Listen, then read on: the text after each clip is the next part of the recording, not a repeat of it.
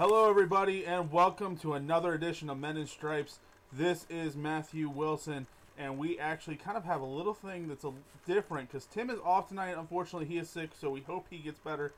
But instead of just one Tim, we have two people. Wow, we brought back Casey, and we brought in writer Brian Dugan. How are you guys doing? Doing pretty well, Matt. How about yourself? Doing great, Matt. Happy to be here. I'm doing good as well. So let's jump into it. First, kind of the big news coming out of at least the former Bengals camp would be Reggie Nelson going to Oakland. Seeing that news, kind of what we'll start with Brian since he's a little bit new to this whole thing. Brian, what are your thoughts on Reggie Nelson leaving Cincinnati for Oakland? Well, I mean, I think it's a twofold thing. I mean, the first thing is, let's not deny what Reggie brought to Cincinnati with the Bengals. I mean, you're talking about a guy who has been a consistent player since he came over from Jacksonville, and really has done well against the AFC North rivals, including the Steelers, and provided just great support there on the back end. So that's the first part of it. But the second part is, I think he just got a little old, and he's moving on to a team that he's really on the back end of his career. He even said so himself, I believe, in something I was reading where he didn't show a lot of interest. A lot of teams showed a lot of interest in him because of that. Absolutely. I mean, age is probably the biggest thing. Casey, what are your thoughts? Losing Reggie Nelson, it was coming. We could all see it coming after they hadn't signed him initially. And I mean, keeping Iloko is definitely the smarter decision than keeping an aging Nelson. But there is quite a void now in that secondary. I mean, he was a leader. He's been a captain, I think, twice now for that defense. So, I mean, that's going to be a big void and big shoes to fill for Sean Williams. Oh, absolutely. And bringing up Sean Williams, we'll go to you, Casey, first. How do you think he kind of plays into obviously the Bengals' plans here going into 2016? Well, I mean, initially at the beginning of the 2015 season, I was really worried about his capabilities to replace Reggie Nelson. But I think he showed down the stretch that he's definitely got the potential and the abilities to play at a high level in the NFL. Yeah, no, he filled in very well for Reggie Nelson, especially for the not big injuries that we saw from Reggie Nelson, but concussion and different things that way. Brian, Sean Williams, of course, correct me if I'm wrong, but he was kind of the target it was between him and George Iloko for that strong safety position, and ultimately George Iloko won the position. So does that make you concerned that Sean Williams won't live up to what Reggie Nelson did last season and even in 2014? Yeah, absolutely. I think you hit that right on the head. I mean, coming out of college, Sean Williams out of Georgia, 4-year starter, captain of the defense. 2013, his highlight tape coming into the NFL draft was unbelievable. I mean, just hitting guys left and right, breaking up passes. I mean, you'd watch the Bakari Rambo tape out of Georgia, and you couldn't help but notice Williams just jumping off the page. But coming into camp, I mean, he struggled. I mean, you can't deny that. Yeah, going through his progressions, I feel like, this year he's done a lot better. In 2015, he played a lot larger role than just on special teams or here and there. Made a huge interception against the Steelers. But yeah, it's definitely a place of concern. I mean, can he replace that? Has yet to remain to be seen. So I'd like to see in 2016 him step up a lot more and take more of that leadership role. Now, another question that could come up there then would be, do you think that the Bengals possibly should take, and we've talked, of course, about them taking wide receiver in the first round, but should they maybe turn their focus towards a cornerback safety combo type in the first round instead? Or do you think it's smarter for them to stay at wide receiver at this point? From what I'm thinking, I think wide receiver is definitely the place of need for the first round. I could see a safety / corner, even that kind of hybrid position, maybe by the third round. But first round, it still has to be offense. I mean, you want to put as many possible weapons around a guy like Andy Dalton as you possibly can, as it's shown that he thrives in that kind of situation. And since we lost two in the offseason, just number 2 and number 3 receivers, that's a lot to replace. So I definitely think it's still wide receiver. See, I would agree. I think wide receiver is definitely a position to go after in the first round, but I'd actually see him taking a safety or corner or maybe a hybrid of the position in the second round, because Sean Williams, while he looked fairly impressive last year, there's still a lot to be proven. So I'd be hesitant to just rely and say Sean Williams is our guy no matter what happens. No, absolutely. I mean, one thing that we know very well and we've seen in camp is competition brings out sometimes the best and worst of players. And so it sometimes puts a question in my mind there would be, we know the age of somebody like an Adam Jones. And so would something like a strong safety or maybe even free safety role be better fit for maybe even Jones, who then kind of has the freedom of coming over the top, having a little bit of a almost like a jump start on the receiver compared to a corner where he's trying to stride step for step for some of the faster receivers in the league.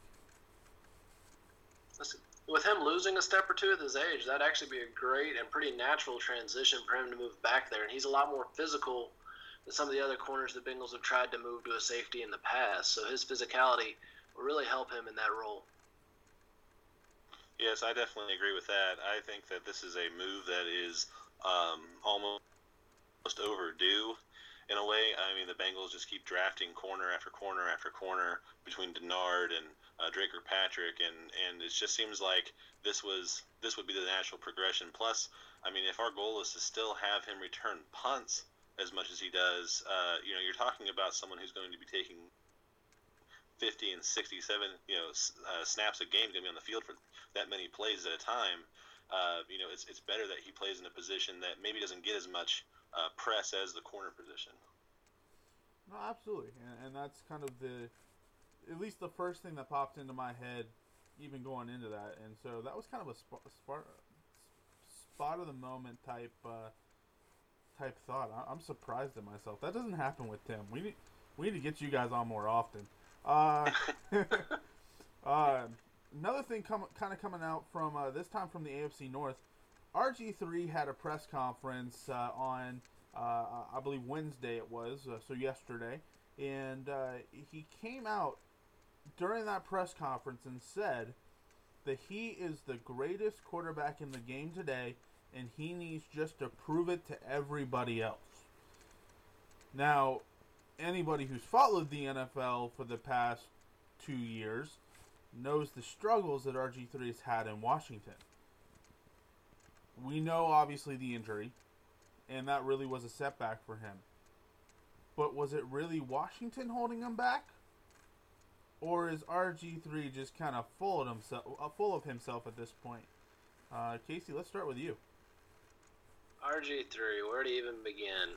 I mean, coming out of college, everybody was all hyped on him, thinking he's going to be such a great player. He's done such great stats in college. But I said he had Michael Vick syndrome. He's too small to play quarterback in the NFL. He tries to be mobile, and he just doesn't have the frame like a Cam Newton-style player who can take those hits. I mean, my latest article is coming out soon. It actually does a quarterback comparison using total quarterback value and quarterback value like I had in the Kenny Anderson article. And it discusses how RG3, according to his QBR, his quarterback rating, he's actually pretty high. But that's such a limited amount of stats that it's laughable, and he ends up second from the bottom in the actual list.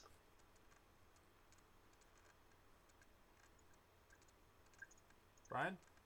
Yeah, and like you said, I mean, where do you begin? I mean, and I think you hit on a great point about his size, but I mean the level of work that I'd like to revisit here is when the Bengals played Washington. I believe it was 2012 at Washington, and the Bengals defense just ate up Robert Griffin III. I mean, there was a play where Carlos Dunlap hit RG3, forced a sack and the fumble at the same time and recovered it, and you just see this tiny guy on the field sprawl, tiny for football terms. He's not a small man, but for football terms, laying on the ground. And I mean, you bring him into the most physical division possibly in the NFL, the AFC North, where Andy Dalton at 6'2.5" is the shortest quarterback, by a lot, and he's saying he could be the greatest ever. I think he's biting off a little more than you can chew. I'm not sure that he's going to have necessarily the weapons around him to be that great. And, I mean, really, he's going to have to keep it in check because, real quick here, I mean, Hugh Jackson as his coach is a guy that supports his players and supports these kind of statements, and he hasn't said a word about it. So I think that part's very interesting as well. No, I think it's kind of funny. Maybe there's something in the water in Cleveland, or maybe he's drinking whatever Johnny Manziel is drinking these days, because it sounds a lot like he's got a little bit from Johnny Football with his confidence and arrogance. Yeah, the only difference is he isn't flashing money signs in the air at this point. But kind of going off the Andy Dalton thing, Andy Dalton came out, I forget exactly what day, but he came out and said how he isn't too worried about obviously having some new guys lining up on the outside of the offense there. Of course, A.J. Green still being there, but now having Brandon LaFell and then possibly a newbie with a draft pick. He thinks that it's going to be, work in progress, but a fairly easy transition for the offense to adjust to that. What are your guys' thoughts with, of course, Brandon LaFell coming in and then the possibility of bringing in a draft pick? Do you think it's going to kind of give the Bengals a fresh new look, or is this something that may take them a step back?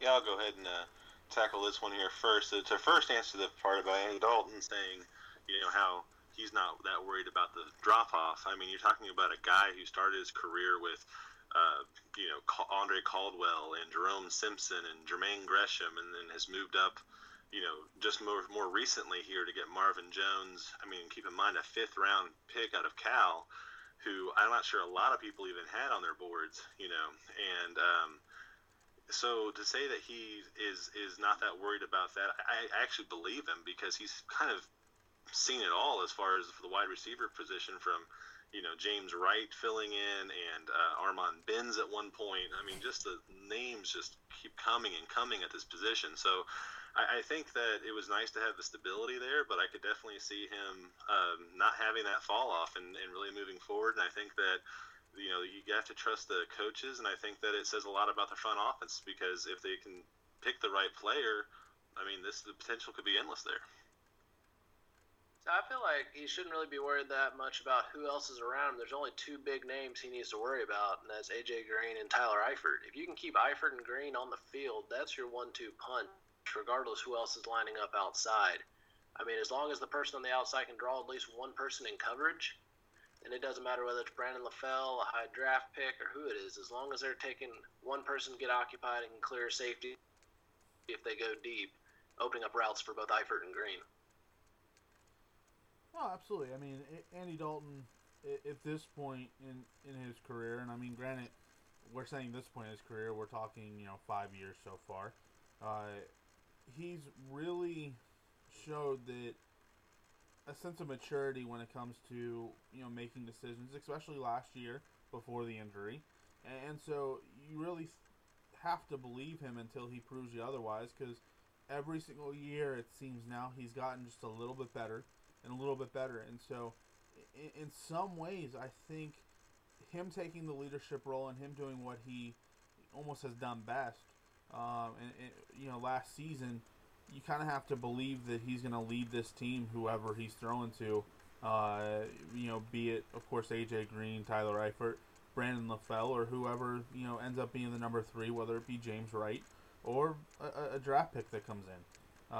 So I'm in agreement there. I think it's a good statement to make at this point because I know there is still a lot of uncertainty in that Bengals camp when it comes to that offense and who the weapons are going to be. Besides the A.J. Green and Tyler Eifert, but it also kind of still proves that he's willing to lead this team, and that's something that, of course, we were sitting there wondering, okay, is the injury going to be a setback, or is he going to kind of pick up where he left off?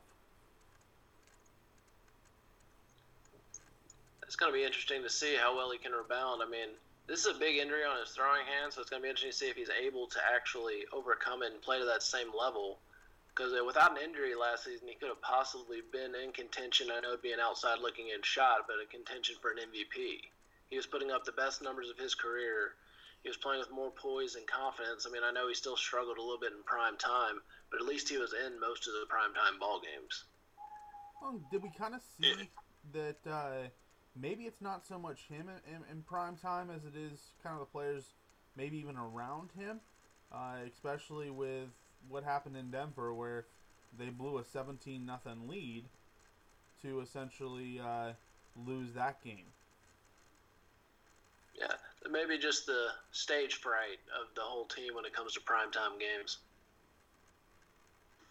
Yeah, there's no denying that it's now a thing because they can't seem to put it all together, whatever the reason is. I mean, like you mentioned, the Denver game, was it 90 total yards in the second half, ending on a fumble. The Arizona game where they inexplicably let Larry Fitzgerald get open on 3 throws down the field to get in field goal range to lose that game. It's just one after the other. So yeah, I mean, there's definitely something there. So, with that too being said, of course, going into this season, the Bengals are doing everything they can to forget 2015, at least how it ended. There's definitely some high points they want to remember, but how important is it for them to kind of forget how 2015 ended, move on from that, and to kind of getting into the next subject with the Steelers kind of poking a little bit at Vontaze Burfict over Twitter. Of course, Brian, you brought this up during one of our conversations today with D'Angelo Williams. How important is it for Vontaze Burfict to forget 2015 and how it ended, and really kind of move on into 2016? Yeah, I think that this is could be huge for them. It really depends on how they respond. Of course, 2015 ended on an extremely weird emotional roller coaster. I think everyone can say that. I think Bengals fans knew what it was like to win a playoff game for about 30 seconds before it was ripped away. And it really depends on how they respond. I mean, Burfict's going to be suspended. That's not going to change for the first 3 games of the season, I believe, or 4. I'm not. Is it 3 or 4? One of the two. But the point is, he's going to be suspended. And the NFL schedule hasn't come out, but I'd be willing to bet, that one of the Bengals Steelers games, is a primetime game. So they're really going to have to mind their P's and Q's. They're really going to have to keep things in order. The Bengals have to be above that. I mean, if they want to move on, they want to move to that next level, they have to be the team that doesn't stoop to that level and actually performs at a higher level and shows that they can do it. I found, first off, I'd like to say that it's pretty sad that grown men are trying to poke at each other like children. But I mean, it's one of those issues where I think Vontaze handled it very well. He didn't really respond in any way that was trying to, provoke a response. He just kind of tried to shut the issue and say that he's moved on, and it's sad that D'Angelo Williams has not. But I mean, Burfict, he's one of the best talents in the NFL when it comes to the linebacker position. And it's just sad that he keeps letting his emotions get in the way and cost his team games. I mean, he's got to step up and start acting like a mature player, start acting like the leader that he needs to be for this team. I mean, I wouldn't say, this season or he's out, but if he's going to continue to cost you games, at some point his talent's just not worth it.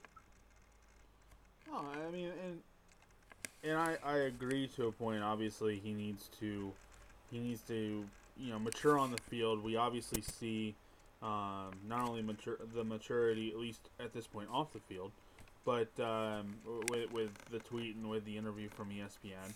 But I think that if Burfict is going to take the next step in this league and continue to put up Pro Bowl numbers, continue to be that kind of caliber of player, he has to, without a shadow of a doubt, grow up on the field as well. And so my estimation at this point, and this would probably just because how greedy the NFL is, I'm almost, and it's a 3-game suspension. In that 3-game suspension, I'm almost betting that the Steelers game will be the primetime game in like week 4 or the 4th game that they play, whether it be week 4 or week 5, depending on how the schedule gets laid out, against the Steelers. So kind of Vontez comes back against the Steelers because, in all reality, being a marketing person, that's like the ultimate marketing thing I could have as the NFL, especially for Bengals fans and Steelers fans, is Vontez's first game back is against the Steelers. And so I don't see the Steelers game happening. And of course they say the schedule is computer generated. I don't fully believe that. But it almost seems like the perfect storm there. And so we may find out quickly how past Vontez is about this whole thing. And, I mean, if the composure holds well and really we find that the Steelers are really the grown children, and, of course, for those who don't know by now, I live in Pittsburgh, and so I deal with the Yinzers every day, as they are so called here, and so it's one of those things that I think the NFL is going to take full advantage of. But Vontez has got to prove quickly that he isn't the same guy that we saw against Baltimore in Week 17 when he laid out, who was it, Max Williams, I believe, their tight end. And so he's got to prove that he's not going to let other people underneath his skin.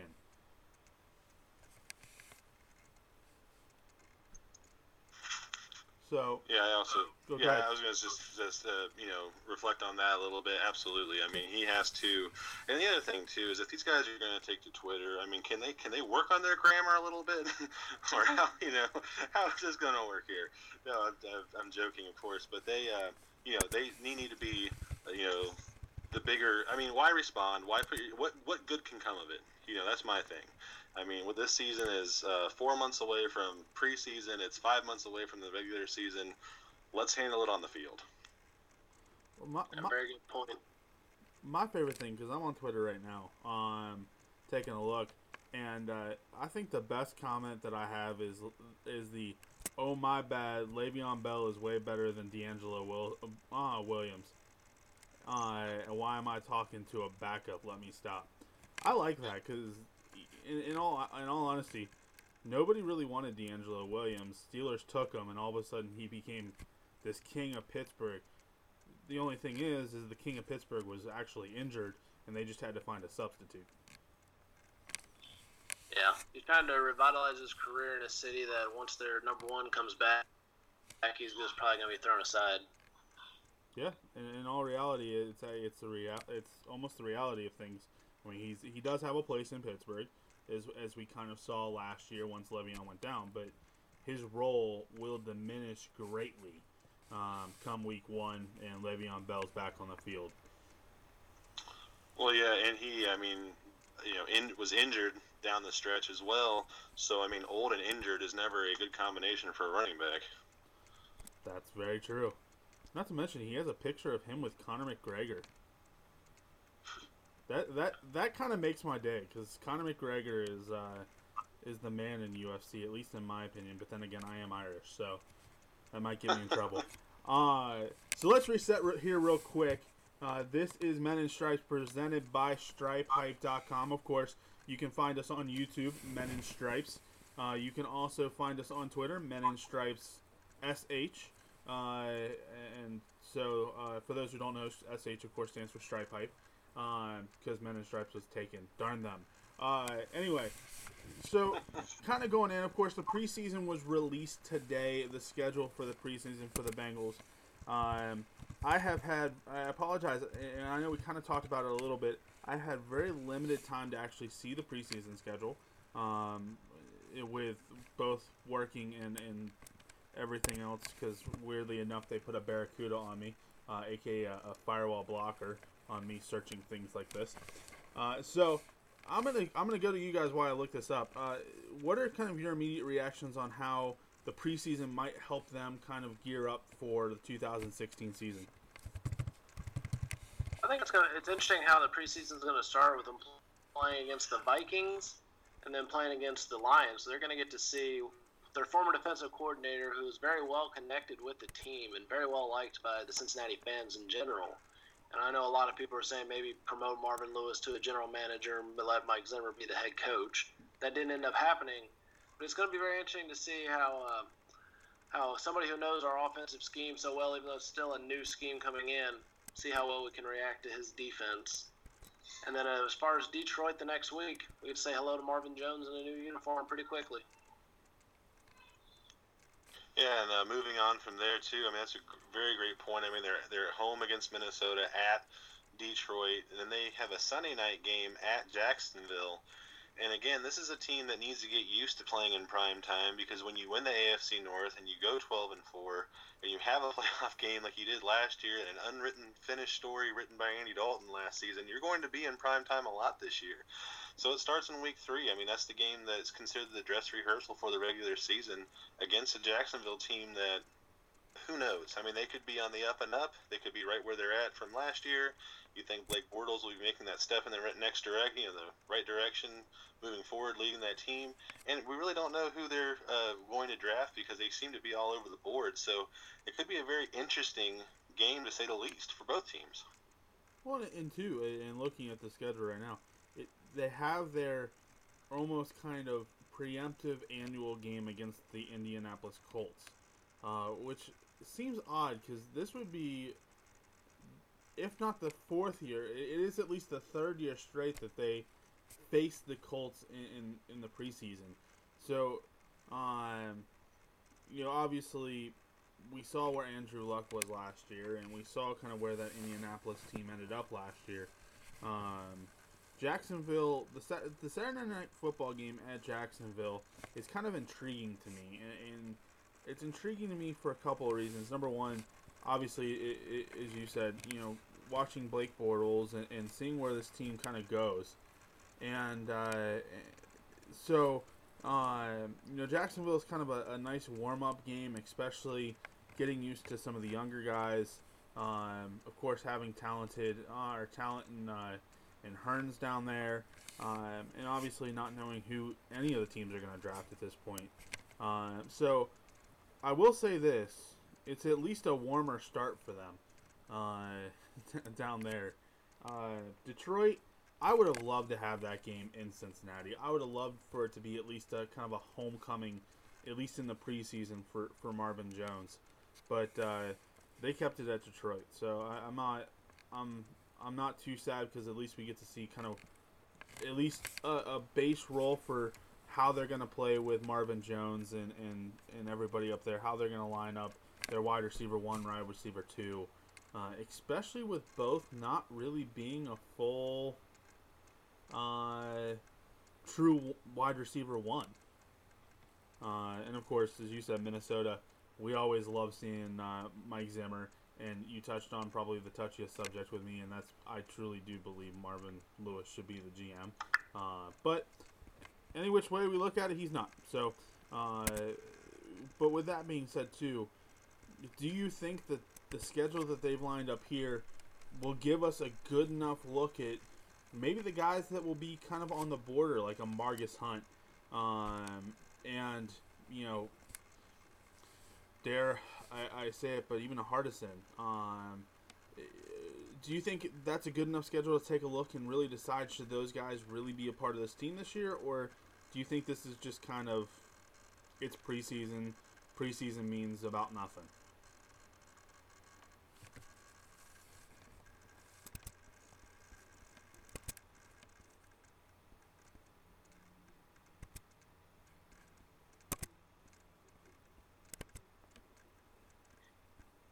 I think this schedule will be actually pretty good start for the preseason. I think it'll help them progress week to week, seeing some familiar faces, not being too super worried about, playing anybody that'd be too tough, in my opinion.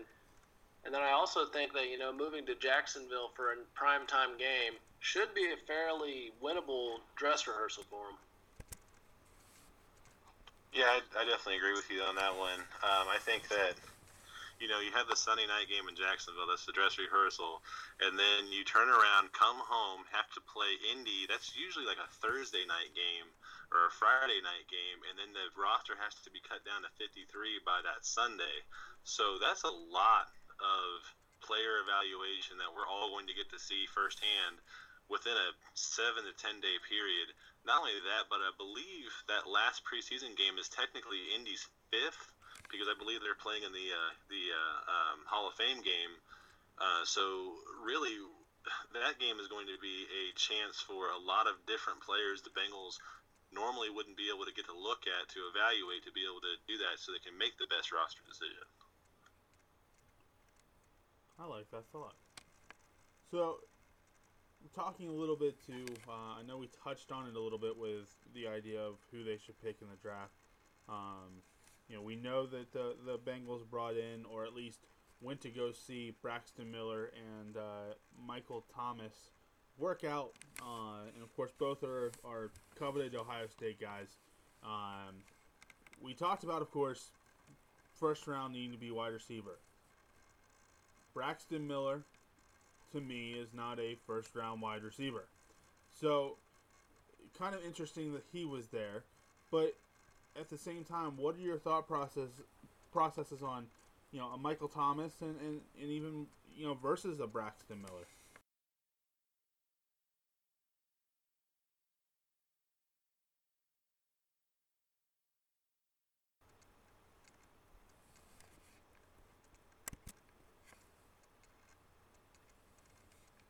Let's say, go ahead, Brian. Yeah, I think that the bevy of talent at Ohio State speaks for itself. I mean, you're talking about a team that is just well coached, has tons of talent from top to bottom, has the top recruiting classes from 2016, 2017, even in 2018. You're talking about a coach that's not afraid to go get the talent from other states. So what happens is, as these guys mature, and you have a guy like Miller who is from Wayne High School, played in Huber Heights, Ohio, played his whole career in Ohio. He's going to have a lot of fans, a lot of following. So I think that it speaks to what the Bengals are trying to do in house. But I mean, moving into the AFC North a little bit too, the Steelers just have Ohio State Buckeyes all over the team. So it wouldn't surprise me if they were out to get a few themselves. I feel like the Bengals, the whole league, might put a little bit too much emphasis on Ohio State. I do feel like they have very talented receivers, but at the same point, only one team is going to be able to draft, Thomas. And then as far as Braxton Miller, he's first-round talent. He's somebody that, I mean, honestly, with what he has right now shown, maybe fourth round at the earliest, I feel like there's a lot of other quality receivers that they could go after. I mean, I really like Corey Coleman. I think he offers a lot of potential there, as well as Josh Doctson. He has explosive ability, and they're two guys that are a little bit more under the radar since they're not, Ohio State caliber people. No, absolutely. I mean, and I'm huge on Josh Doctson, as as anybody who listened to last week, Tim and I talked about. I like the fact, number one, he has played in a similar system to what Andy Dalton has. And so it almost kind of eliminates a little bit of a learning curve there. Of course, during TCU's Pro Day, Andy Dalton was throwing to Josh Doctson. So we've seen that the two have a little bit of chemistry. The two have thrown back and forth a little bit. And so there's almost kind of a piece there that says, okay, that's probably, at least to me, the best fit, at least from a team standpoint. Of course, we know athletically that there is Corey Coleman, and even at this point, until he's off the board, Laquan Treadwell, who are both maybe a little bit more physically better, to say. But as we've seen in the past, physically better isn't always the best option. It's about the chemistry that a quarterback has with his wide receivers. And so, to me, I like Michael Thomas. I'm not huge on Braxton Miller. I think he's overrated. I think I'm kind of right there. I believe Casey, you said it. He is to me a later round draft pick, and I think though he's gonna go second to third round. I think he's going to go on the second day. And so, to me, I just don't like that pick. Granted, he's an Ohio guy. That's awesome. We always like to see Ohio guys, do well and be successful. But at this point in time, what's going to give us the best chance for a championship? What's going to give us the best chance to at least win not only the division, but maybe even get to that first round bye, get past that first round, and hopefully at least make it to the AFC Championship game, if not, of course, the Super Bowl. Yeah, and I just touch on your point too. I do think it's interesting that Dalton was at the TCU Pro Day. Now Dalton is a Texan. I mean, he's born and raised in Katy. Went to TCU. I mean, he's a Texas guy, and that he was at the Pro Day throwing the ball, it's kind of like, are you petitioning for him? Or do you already like what you see with this guy? If it's Dalton's offense, then he should have a little bit of say. Now, I'm not saying he should be up in the draft room saying, oh, yeah, let's get this guy, let's get that guy. But if he can, make some headway and say, hey, I really like throwing this guy, give him an opinion, or this guy just wasn't reading, the ball coming out of my hand at all, this would be a lot of work. Maybe here and there might give him some pointers. But, yeah, I think that would be a really neat thing to see, especially a guy with his talent, being Doxson, there at the 24th pick. So I feel like with a spot at number 24, there's going to be at least one of the top 5 receivers available. So if we don't walk away with a quality product, it's going to be another bust category, which we've had several busts in the first round with receivers. Who could forget Peter Warwick? But I feel like this could be a very good year for the Bengals, and they have enough talent on the board. Why not a top wide receiver class, as we've seen in other years? It is a very talented one. Absolutely. So we'll reset one more time. This is Men in Stripes, presented by StripeHype.com. First off, gentlemen, before we get to our last segment, thank you guys so much for joining us, especially on short notice tonight. And so we really do appreciate it. I know Tim wanted to be here. Him and I had talked about it all week. But this is why Stripe Hype is so awesome, because we have writers and we have contributors who step up at every aspect for, of course, their teammates, as I like to call it, but other writers and contributors, of course, when they're down. So thank you guys for being here. Thank you for filling in. So, are you both ready for picking up or putting down? I was born ready, Matt. Let's do this. All right. So first thing, at least that I have, is picking up or putting down. There's been a few rumors out there of trades in picks that could potentially happen. Picking up or putting down, Bengals will make a trade at some point in the draft to gain more picks. Well, Brian. I think I'm going to have to put that one down. Okay. I just don't really see the potential of who are they going to trade away to get a quality pick. I think with the lack of talent at the positions that they need in this year's draft class, I mean, there's still, like we talked about, the wide receiver core has some good talent, but that's near the top of the list. As you get further and further down, I mean, if you were trading to get a 4th, 5th, or 6th, or 7th even round pick, it's not going to be a good enough return on investment to make it worthwhile, so I'm putting it down. And I totally agree. I'm putting down as well. I feel like, this year they're going to be set with the picks they have. I feel like next year, if we can look that far ahead, they're going to get several compensatory picks for the free agents from this year. So they're not a team that makes a lot of any kind of moves at all. So I don't think this year will be any different.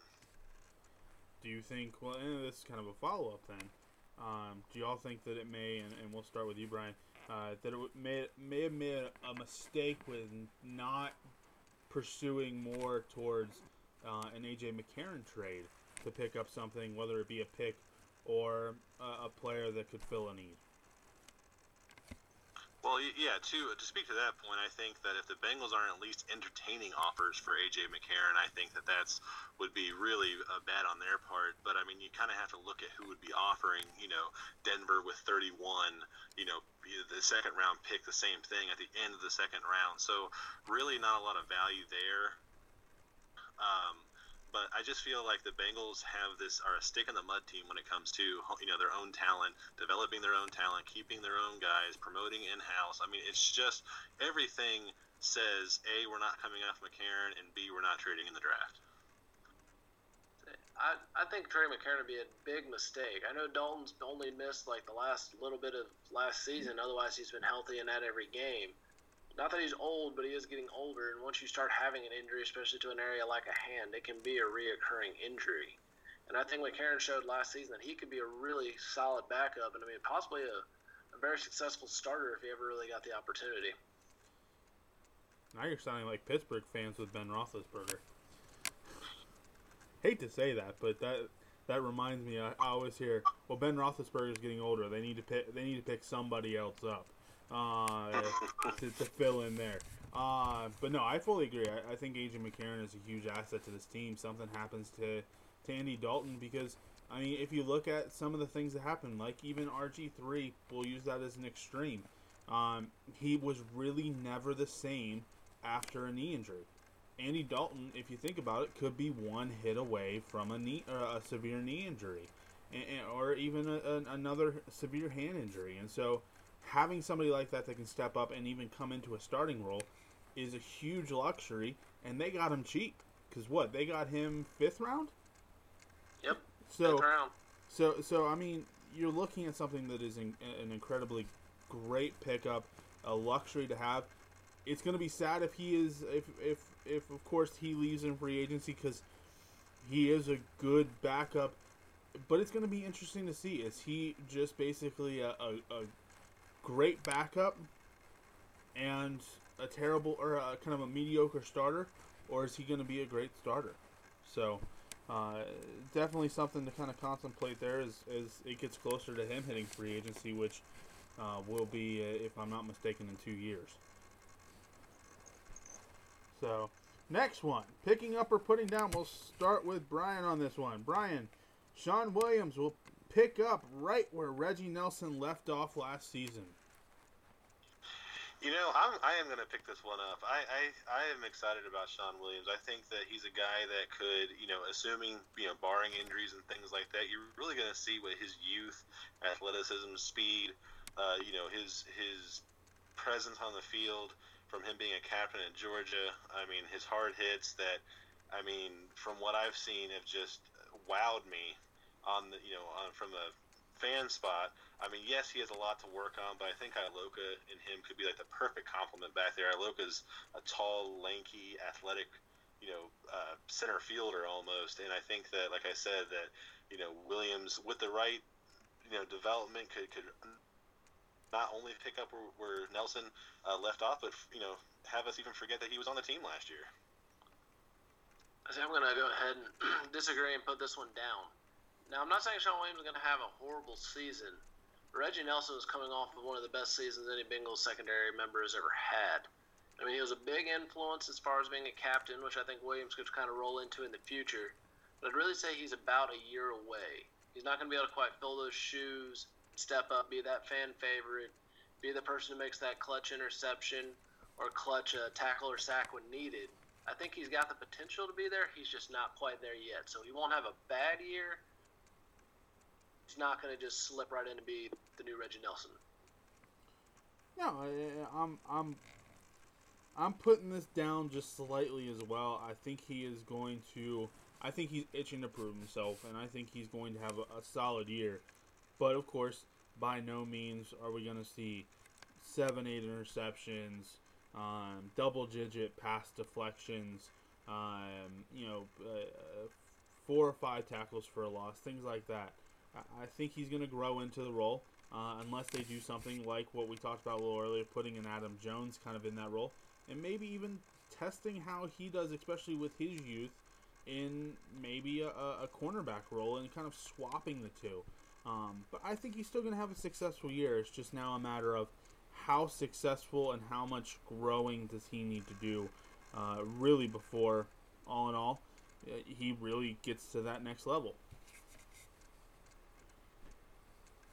So, of course, we always have to have fun with one. This was actually a topic and even a question that was brought up by my coworker. So I'm going to ask it here. Question on his mind was, will RG3 make it a complete season in Cleveland? Are you picking up or putting down that he will be the starter from game 1 to game 16? Casey? Oh, that's an obvious one. You got to put that one down easily. I mean, if they play Pittsburgh, Baltimore, and Cincinnati within the first 5 weeks of the season, he's not going to make it past game 5. He hasn't put on enough muscle. His body type's not going to handle it. A pre-existing injury problem. And his confidence is horrible, and you're putting him with an offense that really has not done a whole lot to improve themselves. You're about the laughing stock of the AFC North for sure, if not one of the laughing stocks of the league.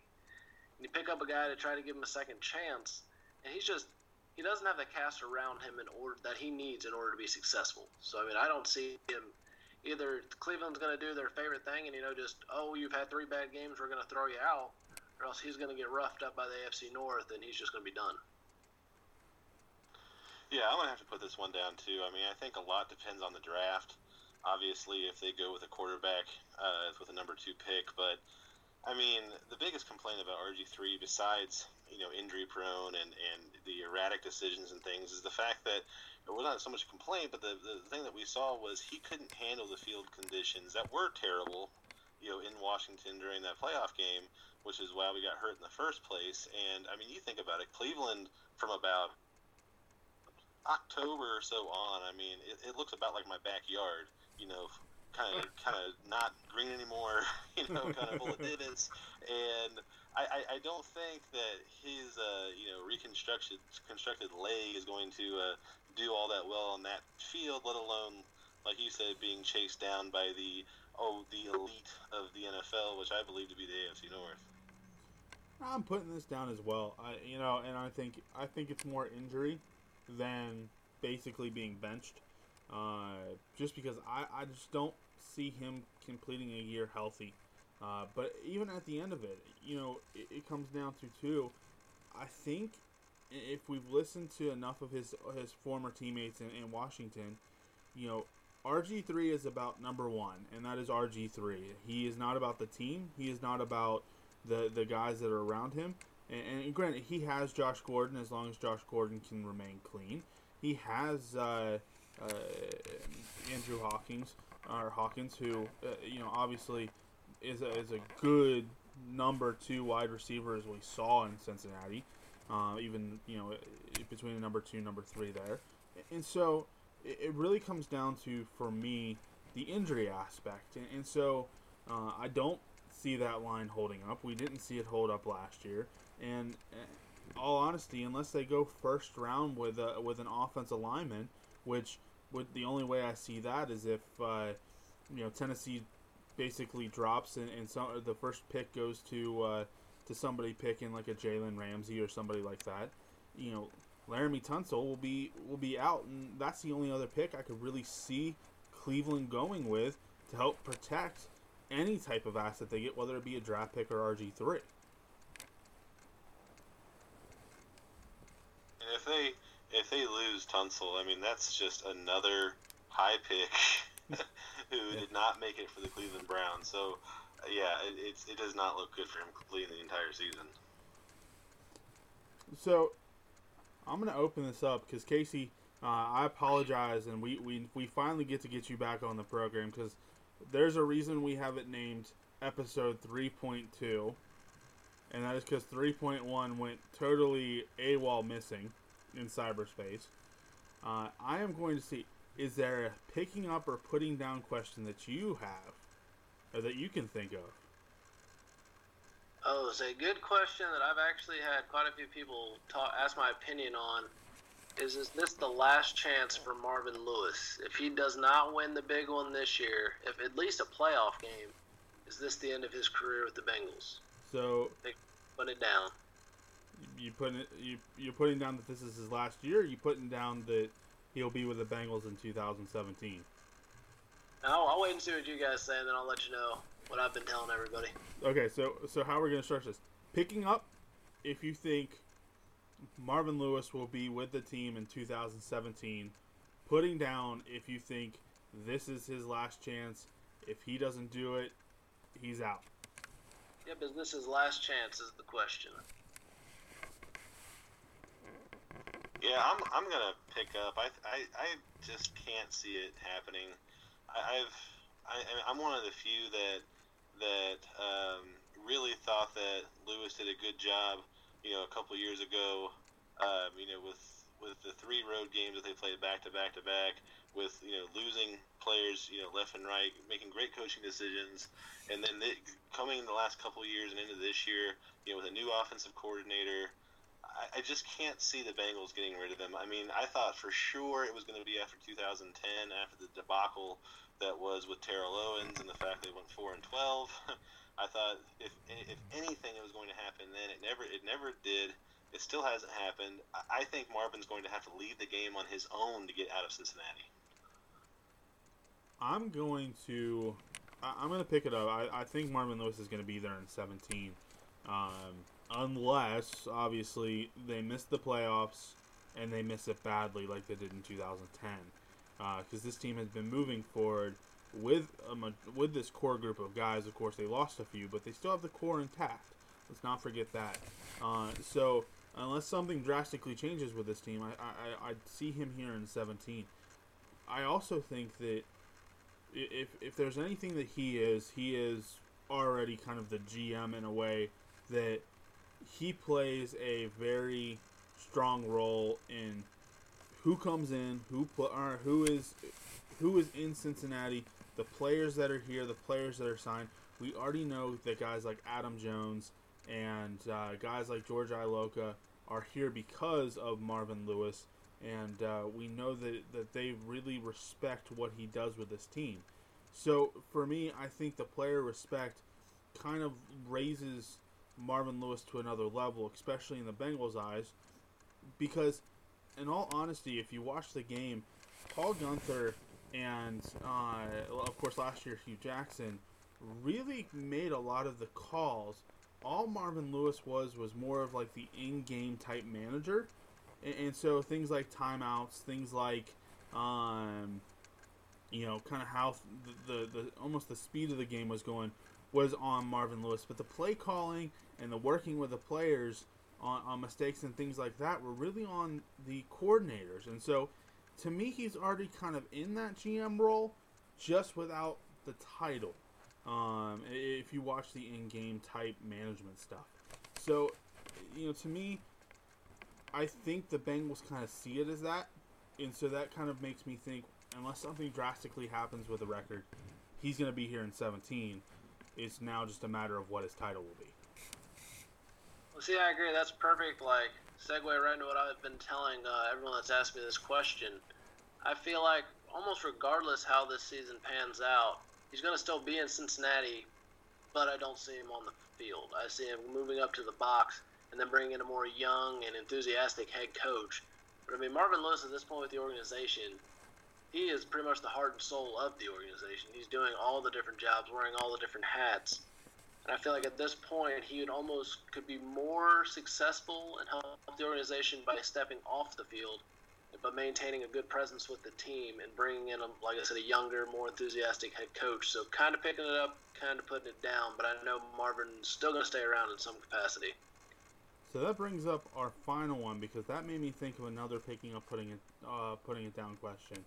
And that is, if Marvin Lewis moves up to a GM role, or if he's out of Cincinnati completely, picking up or putting down, Paul Guenther would make a good next head coach for this Bengals team. I'm going to go ahead and put that one down. I just don't see I think he's done a lot more. He's had more success than people thought. I know there's a lot of apprehension with him coming in once Zimmer left, but I just don't see his potential coming as a head coach. I mean, I feel like we lost the guy, Hugh Jackson, who could have slid right in and been a very successful and strong head coach. So who do you think would be a better choice? Man, that's a very tough one. Can we convince Urban Meyer to come out of college football? I think there's been plenty of teams try that one, and they failed miserably. So my guess is no. That's a toughie then. Well, then would somebody like we'll even go to the offensive side. Somebody like who is it? Paul Alexander? Is he the assistant head coach? I'm thinking he's the assistant head coach, and so Yeah. and he's been that for like 10 years. Would you rather see somebody like that? I don't think the Bengals have anybody in-house that I would promote to head coach. You've lost, like I said, the two guys with Zimmer and Jackson who I thought could be promoted from within. So it opened us up to something we haven't done since Marvin Lewis got to Cincinnati, and we'd have to start looking outside the organization for some new coaching talent. You hear that, TJ Hushmanzada? You still have a chance. So, Brian, we got to go to you now. Picking up, putting down Paul Guenther could be a good head coach in Cincinnati if Marvin Lewis. And if you say putting it down, at least give a suggestion. Okay, I'm kind of on the fence about it. I want to say picking it up and putting it down. The reason I say that is because putting down Marvin Lewis about the upstairs position. I mean, the first thing on that is Dave Lapham has said many, many times that those positions are, quote, reserved for family. Now, I know Marvin Lewis is almost considered like Bengals family, but his last name's not Brown, and it's not he's not right there with like Katie Blackburn or any of those people, that already have those positions. So that's that. And Marvin Lewis would have to agree to be the general manager and then not come back to the football field. And I just picture him as a coach. Again, it could just be my nearsightedness on this one, but I don't think that he would agree to that. I think that if he steps away from the Bengals, he steps away entirely. Picking up about Paul Guenther, the Bengals love in-house candidates. This goes back to my draft. This goes back to player development. This goes back to everything. I mean, you look at Ken Zampese. He was passed over as offensive coordinator several times, and then now he's going to be the offensive coordinator for being the quarterback's coach. You're talking about So Guenther could be that guy, but one guy they just brought on, Haslett, the former Saints head coach, is now a linebackers coach. I think that's an interesting move that the Bengals made because with former head coaching experience, that might be the direction they're wanting to go anyway. But I believe if Guenther was given the position, or at least was promoted to that position of head coach, that he would handle it very well because he is becoming a very well-respected coach inside the organization. And the fact that the success that Zimmer has had with the Vikings and Gruden has had with the Washington Redskins, both taking his teams to both winning their respective divisions and going to the playoffs, I think that would make Guenther a very hot coaching candidate, especially if the Bengals defense is as good this year as it was last year. No, and I agree. I mean, I think Paul Guenther would be the ideal candidate for the Bengals, especially if they are staying in-house. I think it's still kind of one of those things that, to me, it might be a little bit still early for me to sit there and 100% say that this would be the guy. And I say that because there still have been the questions of player management. I mean, we saw that with Adam Jones and Vontaze Burfict at the end of the year last year. We saw that with Vontaze Burfict in Week 17. We saw that with Demata Petco in the playoff game running onto the field and kind of giving one of the Steelers players a shove. And so we saw a lot of defensive guys almost act out. And so that kind of brings up the question of, again, player management. Can he manage these players to be respectful, responsible, not hurt the team in a way that ultimately would hurt the team chances of winning? And so, to me, I think Paul Guenther has the knowledge. I think he has the skill set. The only question that I would have would be the player management side of things, and that ultimately comes down to being probably one of the biggest responsibilities of a head coach is managing the players. So, I'm one that I like the guy. I'm picking it up from a standpoint of the Bengals love to do things in-house. I'm putting it down from the standpoint of I just think there's too many questions, though, with his player management style on whether or not he could truly be successful at the next level at head coach in the NFL. Just another quick point on that. The last couple of times the Bengals have promoted a head coach from within, you got Bruce Coslett and Dick LeBeau. Both great position coaches, offensive coordinator, defensive coordinator. Terrible head coaches. Absolutely just abysmal as head coaches. So promoting from within doesn't always work well for Cincinnati. Very good point. Very, very good point. So Mike Tomlin, if you're looking for a job in 2017, we might be calling you. No, I'm kidding. Because in Pittsburgh it is literally what have you done for me lately, and the fact that he hasn't won a Super Bowl. Of course, it's funny listening to the radio stations here. They will literally sit there and go, well, Mike Tomlin's washed up, and we need to find somebody new who can get things done, and they need a new fresh ideas because obviously Mike Tomlin's isn't fully working. Forget the fact that your number one wide receiver was completely running back was completely and utterly knocked out for the season. Let's not forget that this team as a whole, Antonio Brown obviously was completely knocked out of round 2. But the fact that there's no Super Bowl ring in Pittsburgh for 2015 was, supposedly Mike Tomlin's end, according to Yinzer fans in Pittsburgh. So, but with that, again, thank you guys so much for joining us on short notice. This was our first attempt, and I'd say it's actually somewhat very successful attempt at bringing 2 people in at once. I need to get a little better at calling on people. There's a reason I'm not a teacher. Brian, obviously, you know that firsthand. But thank you guys so much for coming on. Thank you guys so much for joining us on short notice. Again, follow us on Twitter, Men in Stripes SH. Follow us on YouTube. Subscribe to the page. Please, please, please. We have 7 guys who did subscribe all of our videos.